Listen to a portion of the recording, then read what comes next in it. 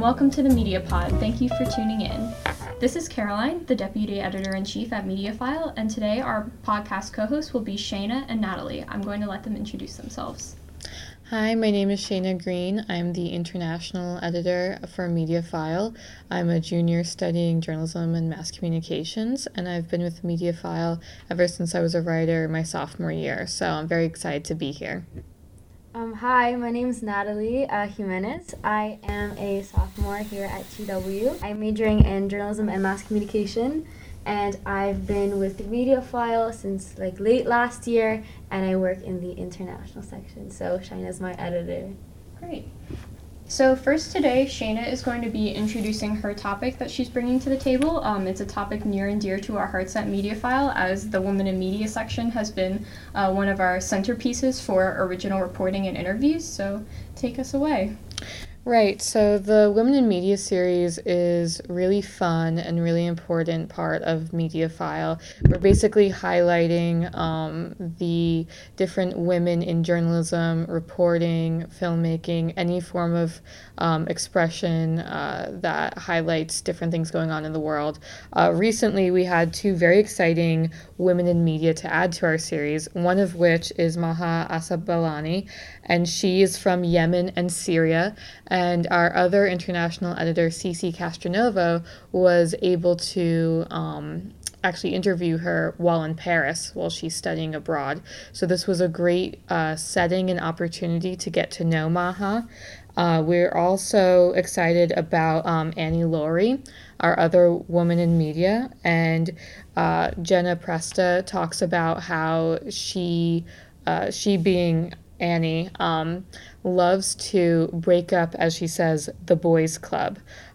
In recent years, more and more women have been joining the journalism force, specifically in school media public affairs. Most of my classes are a majority women, so that's very exciting. But there is this idea that different subjects are for men and different subjects are for women. Women are more likely to cover reproductive health or education or things of that nature, but women have just as much of a voice as men when it comes to economics, sports, politics, military, you name it. There's no reason not to have a woman in it. So we're very excited about these two new perspectives. Yeah, exactly. I loved reading the articles, especially the one with Maha, just because I had the chance to meet her when I was abroad in Paris. And essentially, her work as a journalist is just so different from how we conceptualize journalism, because the way that she got into journalism was essentially being a revolutionary and somebody who is absolutely on the other side of the government in Syria, and that's something we don't normally think about in America, I guess, until recently, as necessarily being demonized by the regime, but to the degree that her work was being demonized is something we can't even imagine here. And her office, where she worked with her coworkers, which was at a very small, I don't even want to call it an outlet, they were almost just a team of reporters who came together to try and bring some justice in Syria, and their office was raided, and she was the only one who is not now imprisoned in Syria. So she has made sort of an extremely daring choice in her life to be a journalist, and remembering that perspective, especially for American journalists, is just so essential. I've come to realize, in a lot of our classes at SMPA, the whole idea of journalism being, a means to keep power into account and, to defy dominating narratives, it kind of becomes repetitive, where after a while you're like, oh my God, I've written this 50 times, it loses its meaning. But then you look at these women, and they sacrifice their entire life for reporting, and you realize this is the power of journalism. If this woman is willing to give up everything just to give information to the people who don't have it, then, it's a tool that's incomparable to a lot of other things. Even though, yes, journalism is used for, shady, purposes, right? It can be used as propaganda, but it can also be used against that. If, a whole population can be mobilized, then she's taking that opportunity. She's giving up everything she has in order to serve that purpose. That, to me, is amazing. Yeah, and one of the things that really struck me about Maha is that her family loved her so much that her father said to her, "It's us or journalism." not because he was against her political beliefs, not because he was against the fact that she was a woman entering this type of work, just the fact that he knew that people were going to come and try to hurt her and their family. And so in order to protect his daughter, he told her, like, you either become a journalist or you never come home again. I believe they've reconciled since, but she hasn't been to Syria or Yemen in a number of years. And she describes in the article how beautiful it is, the fact that that's her home, the fact that the only thing that people nowadays hear about these areas is that they're war-torn and there's humanitarian crises, which are important things to highlight, but there was a time before all this destruction, and she really misses the beauty of her home, because whether or not the same street signs are there, the same hospitals are there, that's where she fell in love with her country, and a lot of people don't see that side of things. So it's a very interesting perspective. Right. And I would also say I wouldn't say I completely identify, obviously, because we have completely different situations, but just the fact that I do come from a country that is, under attack both from within and outside as well. It's very heartbreaking to see it auto-destruct. It's something that you almost romanticize, the buildings, the architecture, the history and whatnot, yet the people with all this history and culture have absolutely no voice, even though they have so much to say. So at least for me, I use journalism as a means to reconnect to a country that I'm not able to go to. And as, when I write my articles about, the countries that I come from, it's almost beautifying, kind of giving the beauty to forgotten voices. And I think that's maybe why she's so passionate, right? Because the journalism is not about her. It's about her experience. It's about her country. It's about giving back to them. How do you give back if you can't be there? You offer them a voice. It's also interesting because one of the critiques that Maha shared with Cece was that, these parts of the world, Yemen and Syria, they're either only seen as these war-torn places or not talked about at all. Of course, Syria has, the conflict there has escalated quite a bit since 2013, but with Yemen, there's such a humanitarian crisis going on with famine and the fact that relief forces are not allowed to cross the border. There are so many complexities to this issue that don't get explored, and that also is a disservice, as Maha explained. So it's really important to keep in terms of balanced journalism, to talk about what once was and what is going on now, even if it's not even halfway around the world, even if it's so far away. Because these are people's lives, and unfortunately when it comes to international news, American consumers are pretty terrible at keeping up, and when people don't read or listen, then they don't care, and then it's hard to make an impact. Yeah, and I think it's definitely comparable to talk a little bit about economic journalism here and just touch on Annie Lowry's interview, because economic journalism sort of has the same effect on people.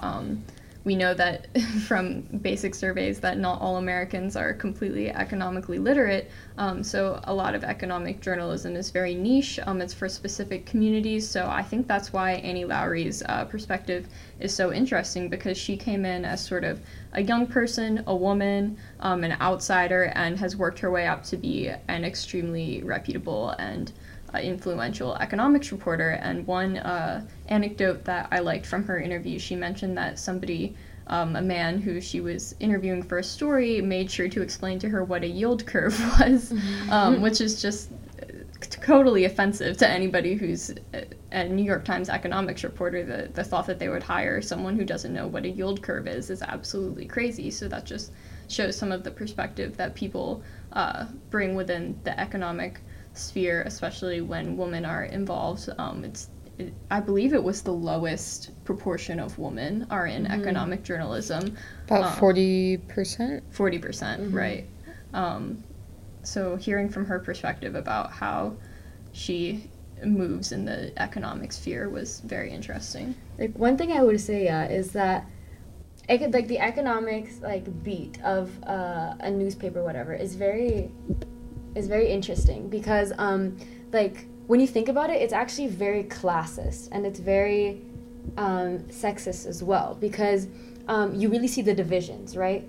So when I read an article about economics, it seems like they're talking to a specific audience. They're not talking to me because they use jargon. And the whole point of journalism is to talk to as many people as you can. So I'm just thinking, like, is the problem with the journal itself, right, wanting to talk to a specific group of people because it thinks that they're the only ones who are interested? Or is it us who don't pay attention to the articles talking about economics, so they say, listen, we have to make a return, we know that not everyone's going to listen, let's target a specific group? Like, what do you guys think? I think that's pretty accurate. I mean, if you go to like the housing bubble of 2006, the elite people in the banking world and in the finances world saw the signs and knew this was going to crash, the housing market was going to crash, but they weren't sure how and when.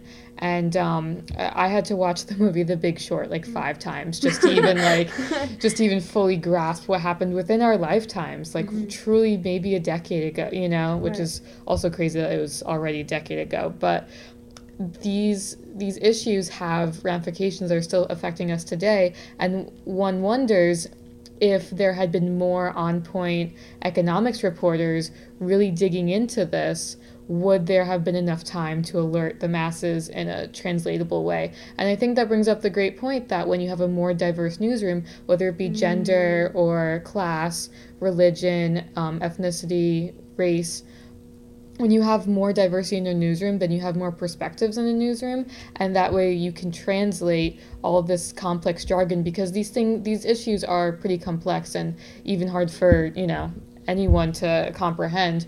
Once you have more of those perspectives, then you're able to translate more of the necessary information to the masses as the public service that journalism should be. For sure, and I think that's something she kind of touches on in her interview when she's talking about how people are so willing to open up to her about their economic experiences, and that's more important than ever right now when the majority of people in America are facing really testing economic circumstances. We need people who have the ability to get people to open up, have the ability to get personal stories out of people, real information, and not just reporting on the stock market. Like you were saying, the economic concerns that are typically affecting the upper class that mostly, is being monitored by dudes. There's a really big draw for information. Dudes in suits. Yeah, dudes in suits. We need economic journalism that's not for dudes in suits. Moral of the story. Moral of the story. No, yeah, because economics affects everyone. This is not just like a class issue. That's no one's above it. Right, yeah. No one's above it. And when a lot of these, whether it be politicians or even the president talks about tax breaks or whatever, tax cuts, they explain it in a way that's very simple. You have less taxes, it's going to benefit you, whatever. A lot of times when I read these articles, it doesn't really benefit the people at the bottom. It benefits the people at the top. And they expect there to be like a trickle down and like to help the lower class. It ultimately doesn't. Right. This is not the 80s. It's not the 80s. It didn't work then. It's not going to work now. But people aren't aware of how these big moves affect them because no one talks about it and they think no one's going to listen when they do. Yeah, and I think that's a good segue, or as good as it's going to get, into your topic, which is also economic related, but it also crosses over into our industry section. So Natalie had an excellent idea to talk about something that's been going on for a while, but continually gets brought up a few times a year in a major news outlet, which is native advertising. It's a term I've never heard before, but I knew what it was when I saw it, and it makes me angry. It's a cool term, yeah. It's when, instead of a traditional ad buy where you pay for a little space on a web page or an app or whatever to advertise your service, product, etc., you have it embedded into a story or into some content that looks like it's native or it's supposed to be there, and it doesn't immediately alert you to the fact that it's an ad, which is really confusing, and I find it uncomfortable as a consumer. So if you want to exactly. I love your point about confusing, because I think a few years ago, this is a long time, 2014, the CEO of Times had an interview with CNBC, and he was talking about native advertising, and they're asking, do you think this is problematic? You're disguising ads in the format of articles. You're building divisions specifically for business called like brand builders or something for companies, and you're selling your services, right? like the separation of church and state, right, is kind of at peril. And he's like, I don't see a problem with it. Like, as long as there's ad on the top, there should be no issue. The problem is it's made to be disguised as an article. It's not, there's not a giant ad sign there. Right, and it's so easy for your brain to just gloss over the little tiny word that says ad. People make fun of me and say that I'm like an old person because I have the text size like bumped up to the max on my phone because I can't read. I have astigmatism. So it's like I can see when it says ad, but it's like if you have your phone on normal text size, which to me is like ant size, I would never notice that. So... And why are you putting it in the fine print is my question. Like, I can't help but use a semi-unorthodox example. If you guys are familiar with Parks and Rec, there was an episode in one of the later seasons where this big tech company basically bought out all the Wi-Fi in Pawnee. In Pawnee, thank you. And yes, the fictional place of Pawnee, Indiana. And basically they were data mining and using all of this, going through all the texts and emails and all of these private things to like create advertisements and send people what they wanted. And the heroes of the story, Leslie Knope, they were looking for like a legal way to say, hey, this isn't cool. And there were so many subsections in tiny red font on like a 28th page saying like, by the way, we have the right to data mine because we provide all the Wi-Fi in town. And even though it's technically sound, why are you putting it in such a like obscure, shady place? And that's what this is. It's telling people that, you know, this is decent news. This is an article that was written by a real person, and you should really take this to heart. But that's increasing the allegations of fake news in modern times. And distrust in the media generally. Yeah. It's a serious problem, and actually I think it's so funny that you brought this up, Natalie, because I experienced this a week ago, and it made me so mad. I found the article because I remembered reading it, and I was so disturbed. So Scientific American is a newsy magazine that does reporting on scientific topics, especially like contemporary news stuff. I was trying to find out information about the dangers of having highly chlorinated water because the water in my house is extremely chlorinated, and I've been buying all these filters because I think it's helping, but I wanted to know if I was just wasting my money at Home Depot.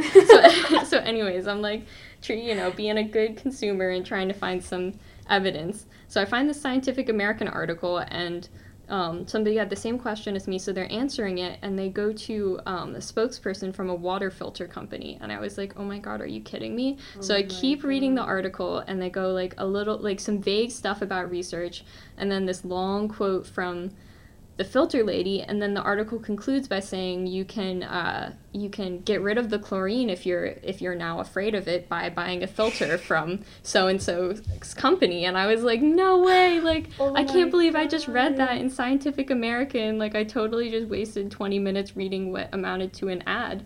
So sometimes it's transparent, sometimes it's not.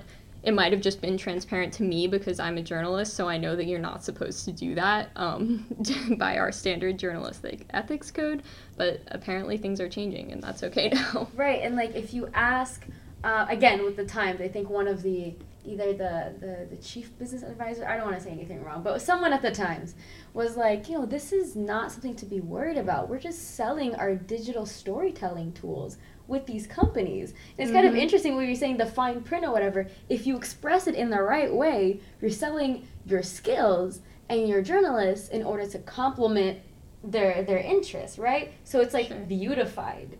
And so no one is really concerned about it. And let's be honest, is it really going to go away? Because we have to look at why it's happening in the first place. Exactly. Well, I was thinking about this because something that makes advertising completely different now that pretty much everything is online when you're thinking about news content, it's because we have means to track and get the metrics for every piece of content that we put on the internet. And they're tracking their ads to see how many people look at them, how many people click on them, how many times they're viewed every single day. And the reason for that is so that they can convince their advertisers that if you do this kind of ad, you'll get more viewers, or this kind of ad, you'll get more clicks. And what they must have found is that when you do native advertising, people are less likely to say, that's an ad, get it out of my face, because they don't recognize it as an ad. And therefore, they're getting more views, they're getting more clicks for their advertisers. And I foresee things getting even worse because, it's sort of like a race to the top about who can get the most user engagement with their ads, and people aren't afraid, evidently, to do some kind of shady stuff and sort of flaunt the rules to get there. Yeah. And the sorry. No, go ahead. It's really upsetting when, like, journalism, like, the force is used for the dark side, because it's really not cool to exploit the unattainable, like, elitist knowledge of the average day consumer for profit, or to exclude people. Going back to how, like, economic journalism has so much jargon and is not easily accessible or consumable by the average reader. It's the same thing with media literacy. Journalists and reporters and people in that kind of political or very niche world, they're going to have more of a knowledge of these things than the average consumer because it's their job. It's their 9 to 5. Sometimes they're 24/7. Mm-hmm. It's difficult to expect of anybody to be at the level as professionals, because it's almost like you're just journalists are just talking to journalists, right, or ads are just speaking to ads. And that type of exploitation is really anti-journalistic, because the whole point of journalism is to be a public service and to inform people so that they can make decisions for themselves. Right. And when that, again, is exploited and used for darker means, you have to wonder what is the point anyway. Right. Wow. And that's what I was going to say as well. Not to be cynical. No, that's completely true. It's completely valid. So I've heard some people say, well, the free press only works if people are willing to pay for it. And it's a very cynical view. Mm-hmm. But essentially, no one wants to pay for it. So right. What happens? You put banner ads. According to a study, we intentionally click on it like 2/3 of 1% of the time. Yeah. And when you click on it, we probably, it was a mistake. Like, obviously, right. We didn't want to click on that banner ad. So what happens? What's the next big thing? Native advertising. So it's so lucrative. I mean, I was looking at some figures, and it's in the billions. Like, it's a $1 billion industry. It was like 17 billion. I want to say something like that. Exactly. I mean, that's a pretty penny. Yeah. They're not. I mean, I'm just thinking, what are the solutions? Mm-hmm. You know what I mean? What are the alternatives? Because the news, industry is going through some tough times. Right. Like, newspapers are faltering. There's just not enough readers, and people are not interested in non-digestible news stories that are quick and So how do we go about it? Yeah, it's almost like the advertisers are taking advantage of the hard times that the news industry has found itself in. So that's disappointing, but not surprising. Exactly. All right, so we can go ahead and move on to my section of the podcast. I wanted to talk a little bit about this Elizabeth Warren mess that we saw in the media a week ago, a little over a week ago. It was very disappointing to me, because I like to believe that, although, of course, all media is biased, the so-called left-wing media isn't just jumping to conclusions that look good for the people who they like. And this was just such a lapse in that expectation.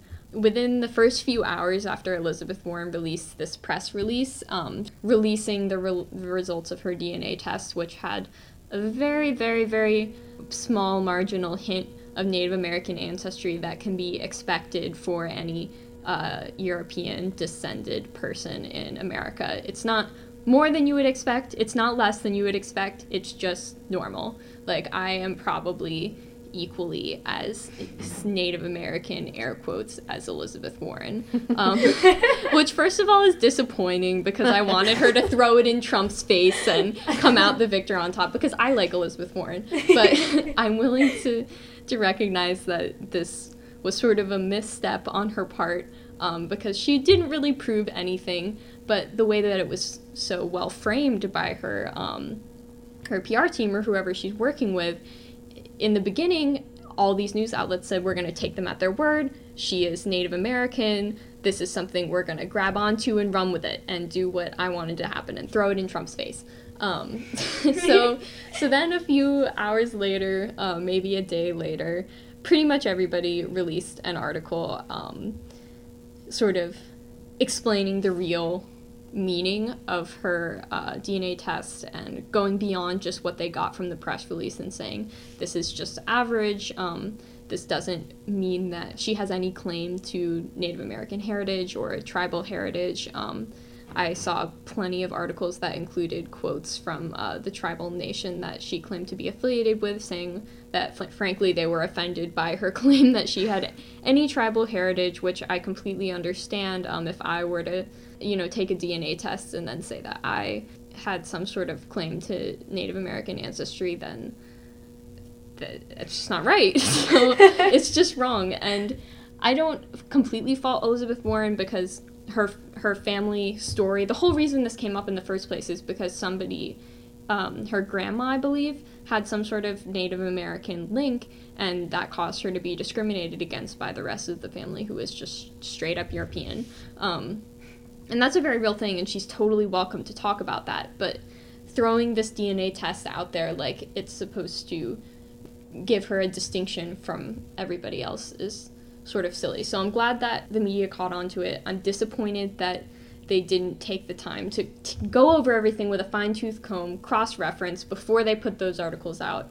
But at least it happened. So if you guys want to jump in. Well, I think the whole idea of taking a DNA test to throw some sort of weapon at Donald Trump's face is frankly irresponsible.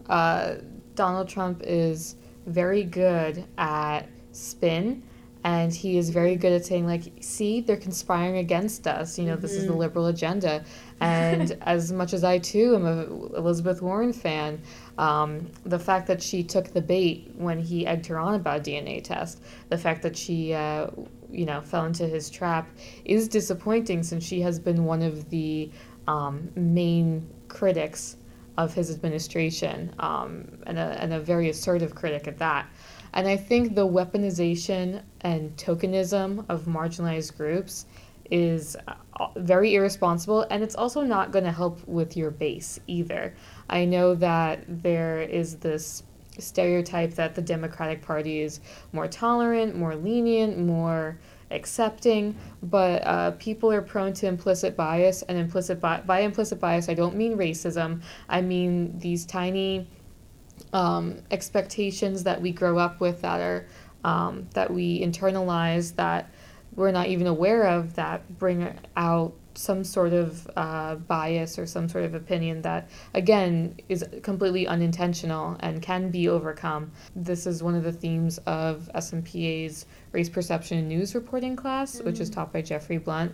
And he was at NBC for like 34 years. So he knows what he's talking about, and I have the pleasure of taking his class. But I think that there was nothing good to come out of the DNA test, whether or not it showed that she was more Native American than the average, mostly European-based person. And the other thing is that just because your DNA has something in common with a group that you're surprised about, that you have that in common with, doesn't mean that you get to claim that culture as your own. For instance, my great-great-grandfather originated in Spain, but I don't go around calling myself Latina or Hispanic. I'm a very Caucasian Jewish woman, and I have no right to claim that I belong to the Hispanic community, because that's not how I grew up. And when you grow up without knowing these different cultures, then you grow up without their experiences, without their obstacles, without their triumphs. And again, it reminds me of how Hillary Clinton, despite her best intentions, tried so very hard to be liked by the African American community. But her record and her establishment politics just spoke too much for itself, and it was very obvious that she was just trying to get the black vote without really engaging with different black communities and really knowing their different experiences and perspectives. And it's truly a slap in the face for people who believe in these different politicians, who are from marginalized groups, and then their identities become political weapons. And Yeah, exactly. Yeah. That's what I was going to say, because you bring up really interesting points, because nothing was going to result from this, right? Because even though the intentions were good, right, she's established this connection with Native American ancestry. As someone who is of Native American ancestry, my grandmother was from a tribe, I think that it's beautiful that she appreciates our culture, right? But when you use it as a means to refute someone else, whether it be Trump or another politician, you tokenize the group.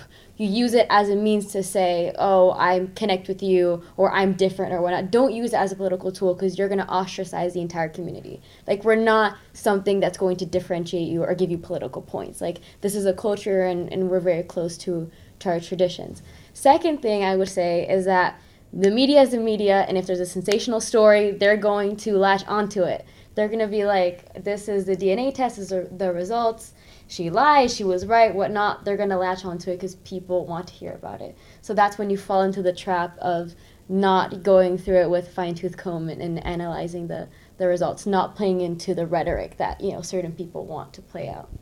Exactly, and we had an excellent MediaFile article about this by Kate Waters, who kind of summed up and more what my thoughts and feelings were when Elizabeth Warren came out with this, because by God, I want her to run in 2020. I want to vote for Elizabeth Warren, but I was this will not help. Yeah, I was so disappointed by this when it came out, and I was just feeling crushed.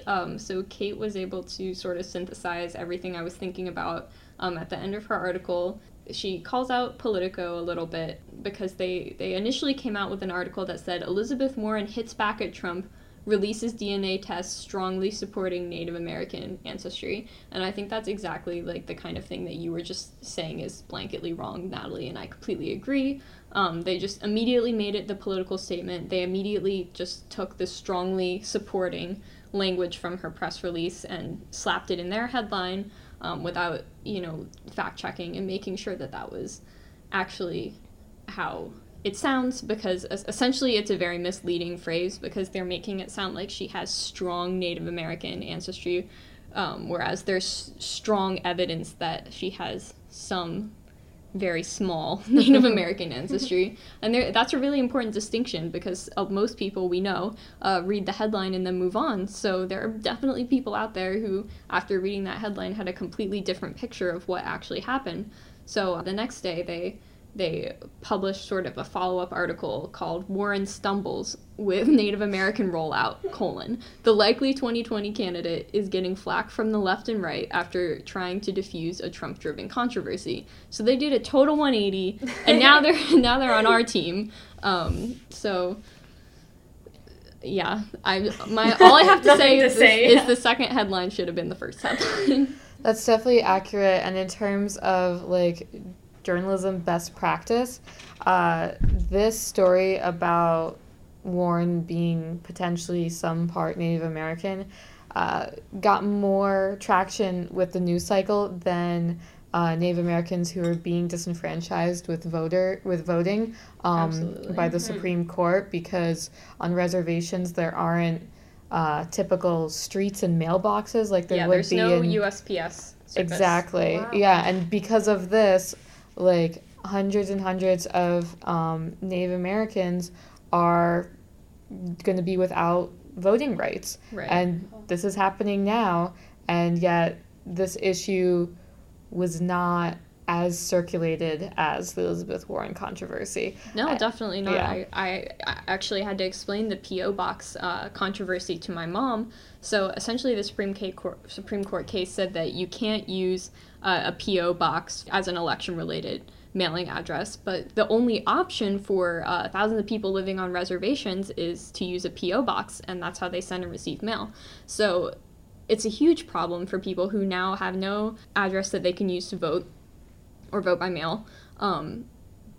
And it's essentially just disenfranchisement, but she didn't know anything about it. The only reason I knew about it was because I saw a couple stories about it. I saw it on Twitter, actually, for the first time. Mm-hmm. So I completely agree that there needs to be a balance between the reporting on these two issues. If you're going to spend so long talking about the ethics of Elizabeth Warren and her relationship to the Native American community, at least have the devote the time to cover what Native American people are talking about and are worried about in their communities, especially in regards to elections and politics. And I would argue that the mass disenfranchisement of an entire ethnic group is just as sensational as Elizabeth Warren going on Ancestry.com.